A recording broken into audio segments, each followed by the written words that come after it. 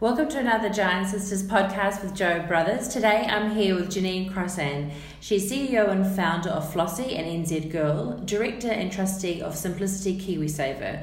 Janine is winner of the 2016 Most Inspiring Individual at New Zealand Innovation Awards, and she's a digital entrepreneur specialising in predicting, understanding and developing technologies to underpin the evolving consumer behaviour. Welcome, Janine. Hi, thanks. Hi. So, you and I have sort of crossed paths a few times in the last 20 years or so in the digital space, but I'd really love to understand in terms of your, life and career path and the power of intention. So how much did you design your career and how much did it just evolve? It's a shame they can't see my face right now. The laughter of intent. Yes. Yeah, no, and it's fair to say when you're in this kind of space, there's never been any really big picture path because none of us really knew where it was going to go to.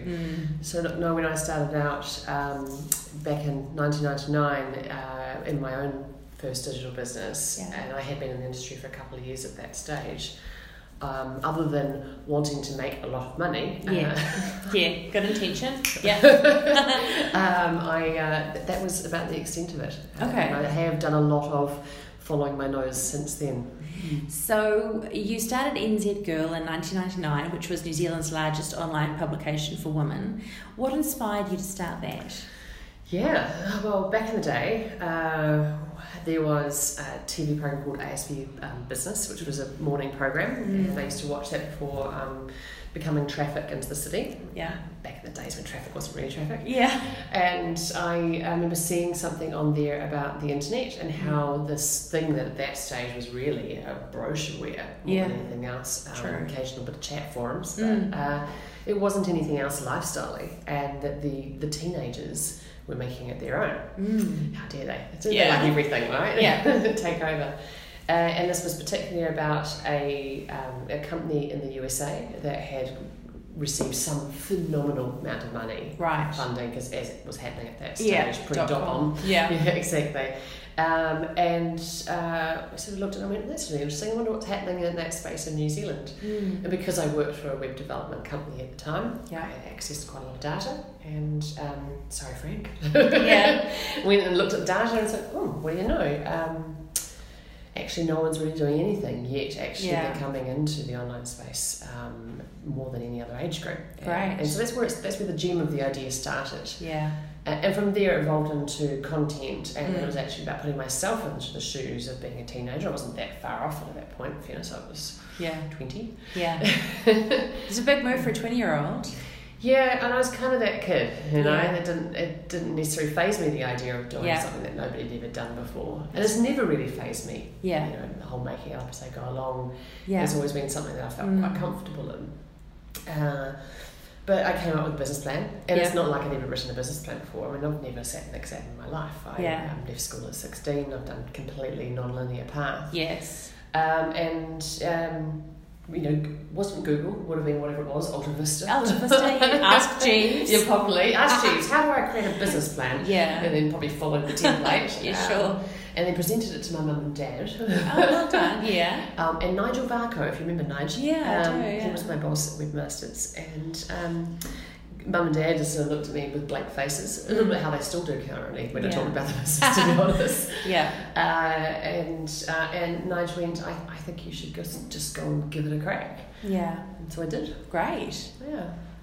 And 20 years went past. 20 years, wow, incredible. And then that a new business, Flossie, came along. Well, lots of other things came in between there. We had NZ Girl lived a whole variety of different lives. Yes. It's been a retail store, it's been a masthead ad network. It's had all sorts of iterations over the years. I also had a company called 18 Limited, which was a youth research agency, and we sold that to Research International in 2006. Oh, cool. And I had a company called Actual Mail, which we merged with another company in Australia. Well done. Yeah, so lots of little things. So Flossie is, as an overall project, 7 years old, but in its current iteration, it is nearly 4. Yeah.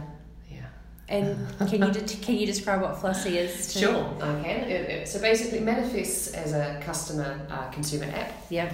Hair and beauty booking app. So a really simple way to be able to, within seconds, book your appointments. Be it the same place you go to again and again, or somewhere new, entirely up to you, all in real time. It's a two-sided marketplace with a two-sided piece of technology. On the other side, it acts as a smart payment service for an industry that's suffering from no-shows. It's suffering from a changing consumer that's no longer booking 6 weeks in advance, and most often than not, cancelling at the last minute. Wow. So we bring them a paid-up customer that doesn't cancel. That's fantastic. Yeah, it's a really interesting business, and I wholeheartedly do love what we've created, but it's certainly been one of the more stressful periods of time I've ever had in my life. Yeah, and talking about your most stressful periods of life, I was telling Janine that I came across her a really amazing article that she released last week on Medium. Success, spelled SUCKSESS. Success. Yes, and with an image of I'm broken with an emphasis on the okay, I guess, and the other word of the broken. Do you mind just talking us through a bit of that, how it came about that you wrote it, and sort of in essence what you were going through at that time? It's funny because I actually haven't verbalised it as yet, as in I haven't told anyone out loud what it is that I wrote. Anytime I've written it, and I've sent it to people, and I've said, can you please read this? And I've made a point of sending it to my parents, my best friends, and all my close people around me, and said, look, this is going to be hard to read, and I'm really sorry in advance, and let's talk about it afterwards. And I had to sit my nearly 16-year-old stepdaughter down and get her to read it, and then and watch her face crumple into heartbreak, which was probably one of the worst parenting moments I've ever had. I knew it was the right thing to do, but it still sucked. Yes, And I haven't been quite brave enough to do it with the other two yet, but they're a bit younger, so I'm going to poke a bit more time. Yeah. But essentially, I wrote a blog about, or an article. It started off actually being a chapter of the book that I'm planning on writing, and then I had read an article from a founder in the US called Emily Best, entitled How Raising $2 Million in Seed Funding Really Went. Right. And I read that and was utterly related to it. It was very truthful about the highs and the lows and the horrific nature of raising capital. Yeah. Then I realised that it needed it out of me, and it needed it out now. And so waiting till I finished writing a book and making it perfect was not going to be cathartic enough in that moment. I had a desire to overshare as soon as humanly possible. And so in the space of time from reading her article to publishing was about an hour. Wow. Because I had written the guts of that. I'd actually spent that previous weekend writing it, and I thought it was too morose. That's why I didn't actually necessarily I wasn't sure what to do with it, because I didn't really want to write a book that just made people feel depressed. Sure, I understand. You wanted liberation for you and for others in this situation. Yeah, exactly. And so her article gave me, I guess, some framework, which was my title would be how raising $5.5 million over 12 rounds of funding nearly killed me.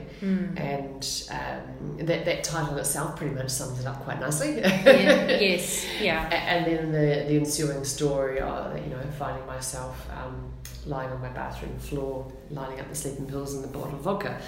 And in the process I went through it. And so when I wrote it, I had to get really, really honest with myself about all the emotions that I had felt. Because it's really easy to glean over stuff. Yes. Because that's what we're taught to do. Yeah. We're taught to glean. And write abstractively rather than in the emotional centre. Yeah. And it's not like I'm a taught writer in any way, shape or form. You can tell from my grammar and my mild dyslexia, bits I miss and to come back and need a sub-editor. It's the story and the energy, I always believe, that's most important.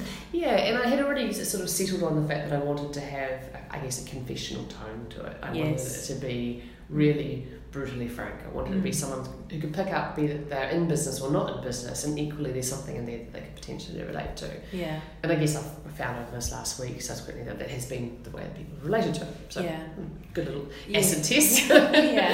Give the book some idea of going forward. Yeah.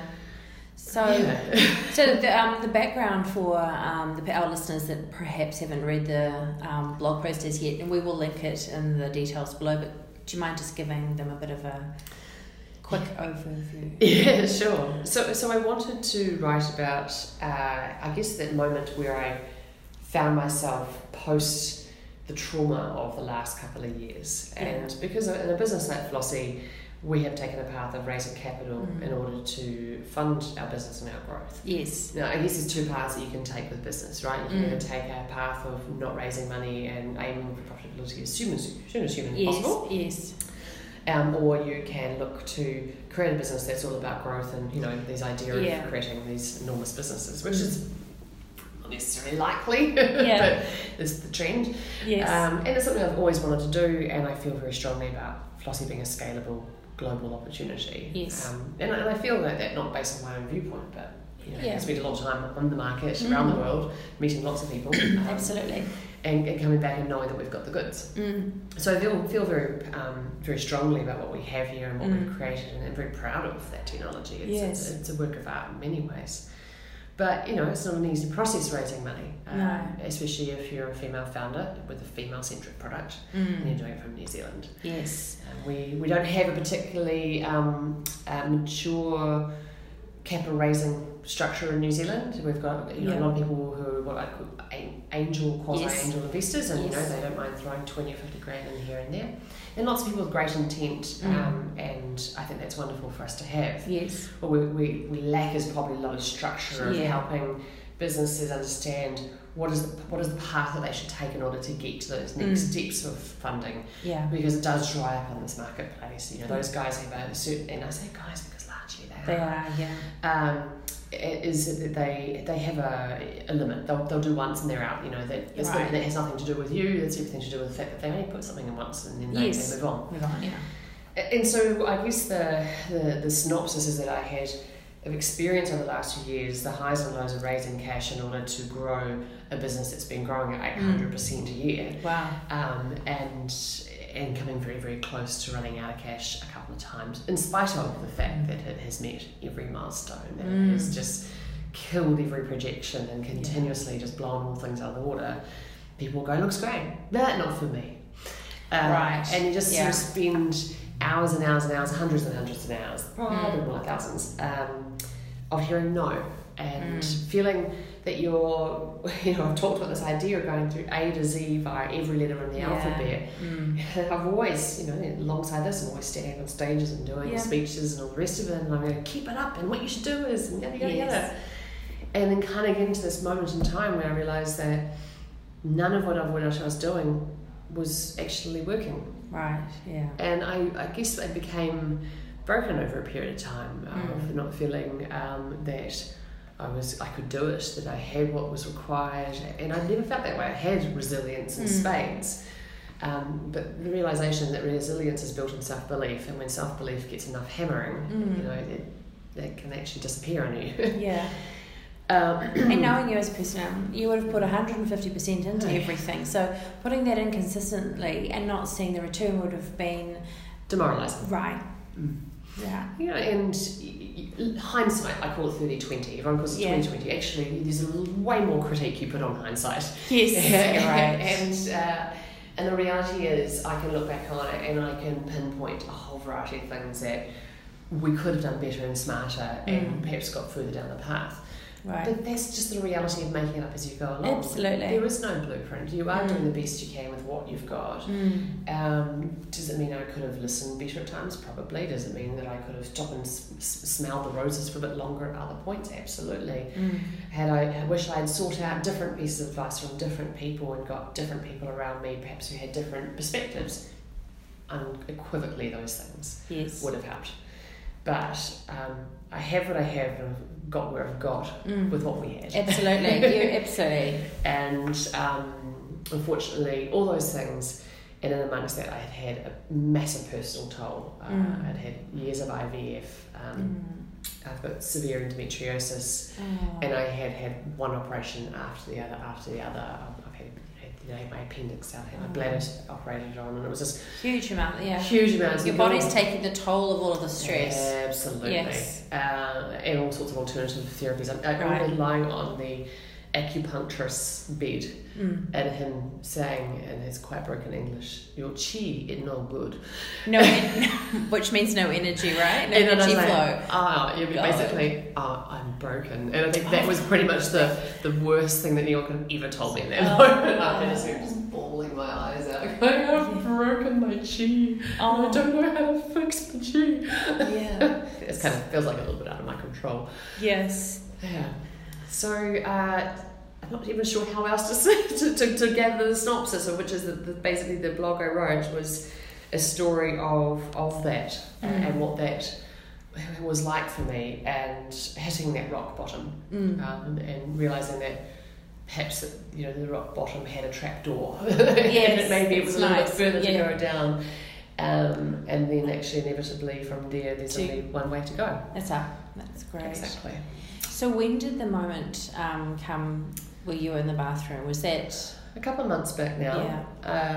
And I have been through a lot since then. There was a moment of clarity of I needed to make some major change. And Scotty and I my husband have a saying in our relationship: I would rather be happy than right. Yeah, we do too.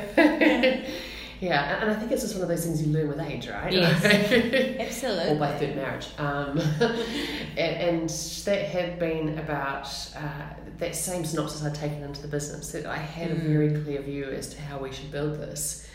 And actually maybe I wasn't right. And maybe I needed to accept the fact that strategy wasn't going to fly.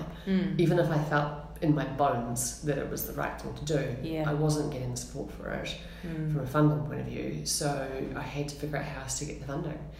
And that required an entire disruption of the business. So I had to actually just go in and rip it apart. Right. Which was incredibly difficult to do when I have the most extraordinary team of people who have put their life and sweat, blood and tears into this thing, and then I had to strip 3/4 of them out of it. Because I just needed to go, we're going to run our own 2 feet. We can't not rely on funding anymore. It's all right, New Zealand needs to be profitable from now. Australia needs to be profitable within a year. We've got enough money to get us through to that. And if we want to grow in the other markets, that's where new money comes from. And the whole thing needs to be wiped out. And so as I went through that process of doing that, I started to make space for myself. That's great. And that's what I've had to do, is trying to figure out how to make space for me to separate Janine from Flossie. That's my next question. So what tools have you found or methods that are helping you reconnect to your chi and the balance and probably reclaiming some of your personal time, I'm imagining, and space back? Yeah, well, and to be honest, I don't know all the answers yet. All I know is that hitting rock bottom was a catalyst for doing so. And the Janine of old would have gone, right, I'm going to, and then written a list of all the things I'm going to do. I did start writing because I love writing. I think you can probably see that in my writing. I really enjoy it. And I started writing when I realised that they weren't goals that I was writing down, they were feelings. They were things of how I wanted to feel again. Yes. And so it was less about get fit, run a half marathon, do yoga 3 times a week, yada yada, which is what I would have done in the past. I actually went, I'm going to take all the pressure off I can, and I'm going to let that sit for a while. I'm going to create a space around me. And that means I should be protective of that space and not let everybody else try and fill it. And for Scotty, it's like, I'm sorry, that doesn't mean I'm picking the kids up from school every day, sorry. Because it was really easy for him to go, now that you're not, can you? Yes. No, because I want to go walking on the beach in the afternoons with the dog. Yeah. And I want to sleep in the morning and not get up at 5 in the morning anymore. Whatever days I want to. Just for a while. I'm sure this will move again. But right now, I want to make the space I can so I don't rush. You rushing out the door now is actually not that often. I'm getting better at not rushing. And avoiding spending 2.5 hours a day in traffic. Absolutely. Just the things that have been adding extra pressure to myself that just need to come off. I really like what you said, especially about how you want to feel and the words rather than tasks or goals in the traditional sense. I mean, it's such a chick thing to do, right? I reckon I've probably had at least 100 calls where you should try yoga in the last week. I appreciate the sentiment. I have tried yoga lots, and I like to breathe. I think it's quite essential. but I don't know if it's necessarily exactly what I need to be doing. I just need to get down on my floor and stretch in the morning and stretch at night and take a moment to breathe. Yes. And then maybe I'll go do some yoga. Absolutely. I want to thank you for being so, honest and open and sharing this with us and our listeners, and, for sharing it. Because I know that a lot of this will help a lot of people, and maybe pre-identify that they could be in a similar situation, maybe not as extreme as you, and maybe other people are in exactly the same situation. And I know you shared with me that you've received fabulous feedback from all around the world. Yeah, and frightening feedback. Like fabulous in the sense that it's cathartic to know they're not alone, but frightening in the sense that, wow, there's a lot of lonely people. A lot of lonely people, and some of them made me cry, and I was just like, wow, this is sad. Like, you've been feeling like that for how long, mate? Oh my God, I'm so sorry. Which I'm sure how I made lots of other people feel in what I had written. Right. But I guess it's been very raw, and it's not something you do for fun. You don't do it for self-promotion because you want to hear yourself on the radio or anything. You do it because, well, I didn't actually necessarily know it from why. In fact, that I knew that I needed it out. Yeah. And by doing so, it was holding myself accountable. I was letting go of a way that I had done something. Yes. And I actually feel a little bit like I've shed a skin. Yeah. Yeah. Well, which means I'm a little bit new. Yeah, absolutely. Probably keep me out of the sun for a while. Yeah. And I usually ask, what challenges have you experienced that have shaped you as a person the most? I think we've just done that one. If you had a message that you'd like to share with all women, what would that one message be? It could be personal, career, it could be both. It's funny, when I became a stepmom, I realised that martyrdom was something that mothers did really well. Right. We do this whole I must be. And I've got lots of friends that fall into that category. They have perfect underwear drawers and amongst everything else. I'm like, really? Geez, you see my wardrobe, it's horrific. Yeah. Take that pressure off yourself. But a lot of it's about control, right? It's about how do I handle the chaos in my world, and this is the way in which I can do it. And I think I thought I was quite special because I knew it and I could see it, and I could go, I know how not to do that. Do it. My wardrobe is a mess, Yeah, right. But actually, I have been guilty of being that in my own business. Right. And being the martyr, and as Ben Keeps had pointed out, the superhero that everyone expected you to be. And actually, I guess I asked everyone to speak more truth. Someone sent me an email yesterday saying that he'd been in a meeting and the founder was pitched, and the founder had been asked, what's the key risk within this business? Because you always get asked that question, and usually it's like a job interview. Tell us your biggest weaknesses, and everyone goes, well, I'm a perfectionist. I like to say yes to everything. Yeah, exactly. And this person actually said my mental health. Wow. And keeping healthy. And I thought, wow, how brave. And we talk about bravery and the whole giving up a paycheck and doing something that you've never done before. Actually, being honest about that journey and telling other people about exactly how crap it can be, as much as you might feel like you're putting too much out there and it might put some people off, I think it'll attract you the right people. Because actually the people who want you to be perfect probably aren't right for you. Absolutely. Yeah. It's been a hard lesson to learn. Well, that's good. No, that is wonderful advice. Do you have any new projects or innovations on the boil? I think you've mentioned a book a few times. Is that... Yeah, and I'm refusing to put a deadline or even a particular genre on it yet. Absolutely. It was going to be called Success. Yeah. It may still be. You never know. It has an energy and a life of its own, it will tell you, right? Yeah, and all I want to do at the moment is just keep writing until I sort of feel that I've found something that I want to write more about, and I don't know whether that necessarily has to take the shape of a book. I don't know. I'm not particularly traditionalist. I can do it if you like.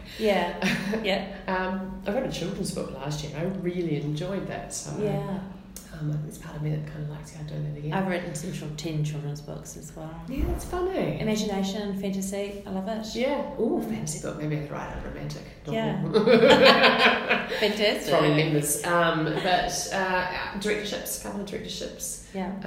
Flossie obviously will still be my main project, but it's shifting from being operational founder to strategic founder. And that's how I'm seeing this kind of pre-40, post-40 Janine. It's moving from being really hands-on founder to actually strategic thinker. Yes. Thinking more of a helicopter view of what I do and how can I add value. And at the moment, I'm at discussion point. Bring people together for discussions and see if I can figure out from there what I can add value in. That's good. That sounds good. So as you reflect on New Zealand's 125-year anniversary for suffrage, what's your thoughts on status quo here in New Zealand and around the world for the opportunities of girls and women? Gosh, I kind of go like this on it. Up and down, right? Yeah, there was something I was listening to this morning, and it's like, there are what? How many men and no women are involved? I can't remember what it was. I was horrified. Yeah. It's really interesting. Sometimes I feel like we've moved so far forward, and other times I just go, God, I've got so far to go yet. I still think the opportunities that exist are for people who are willing to put themselves out there. Yes. No matter your gender. Yeah. And I've always kind of had this view of I don't necessarily want to get into gender specific things. That's why I don't really get into all the specific women's clubs, because I kind of go, no, I just want to be amongst everything doing it. Yeah. And I happen to be a woman doing it. Yes. And I guess that what I tell our girls is the opportunities are only as small as of what they want them to be. Their life can be as broad as they would like them. It's whether they want them to be, and how can they figure out how to find happiness through that. I worry for the next generation, and there's so much pressure on them to be a certain way. It's a terrible answer. I don't know. In all honesty, I don't know what it all looks like. All I know that it's going to be probably more pressure filled than it is now. I think it's a very good answer and a very honest answer, and I think you're right. We don't know what it's going to look like, and all we can do is live in each moment every day and do the best we can, right? Yeah, and teach our girls to be okay with who they are as individuals. Yes, absolutely. And embrace things that are in front of them. Like the way we talk to I've got 3 stepdaughters, and they're nearly 12, 14, 16, is I don't really care what they do. I want them to sample everything that the world has to offer. Don't paint themselves into a corner. Go and see it all, try it all, smell it all, touch it all, taste it all, all the rest of it. But be kind, and be accountable, and I guess leave things better than you found them. Absolutely. And actually, they're kind of the hardest lessons, right? Because teaching a teenager to find something that's better than they found it is quite hard. Yeah, but we plug away. Yeah. and hope that one day it'll sink in and they'll go, oh, right, that's what you meant. I think that's really good advice. Now, one last question, Janine. If you could go back in a time machine and tell your 20-year-old self something, what would be just one thing you'd say? Don't cancel your health insurance in your mid-20s and change providers, because it'll really screw you. It's a great piece of advice. I'm not covered for endometriosis with Southern Cross, which really sucks. Right. Pre-existing symptoms. But there's a whole other months of problems. But that would be one of them, actually. It would be right at the top. The second one would probably be go offshore as quickly as you can. I didn't come from a family that travelled. You're right. And, just a very lower middle class, suburban upbringing. Nothing particularly flavoursome about anything in there. The fact that Dad was quite entrepreneurial, and he travelled for work, but nobody thought travel for pleasure and exploration. Experiences, and given the way I thought at 22 and the way that my brain worked, and I don't blame anything on anyone ever. I'm my own person to make my own decisions. I'm certainly very headstrong, but I wish someone who I really respected had planted the seed in my head. Go and take this and go to Silicon Valley. Go. Absolutely, yeah. I really wish I'd had that, because it hadn't even occurred to me. So that's probably what I would tell my 20-year-old self is, don't get married for the love of God. And just, would you leave the country already? Yeah. Oh, great. Well, thanks so much. I really appreciate you talking to us today. Thanks, Janine. Absolute pleasure.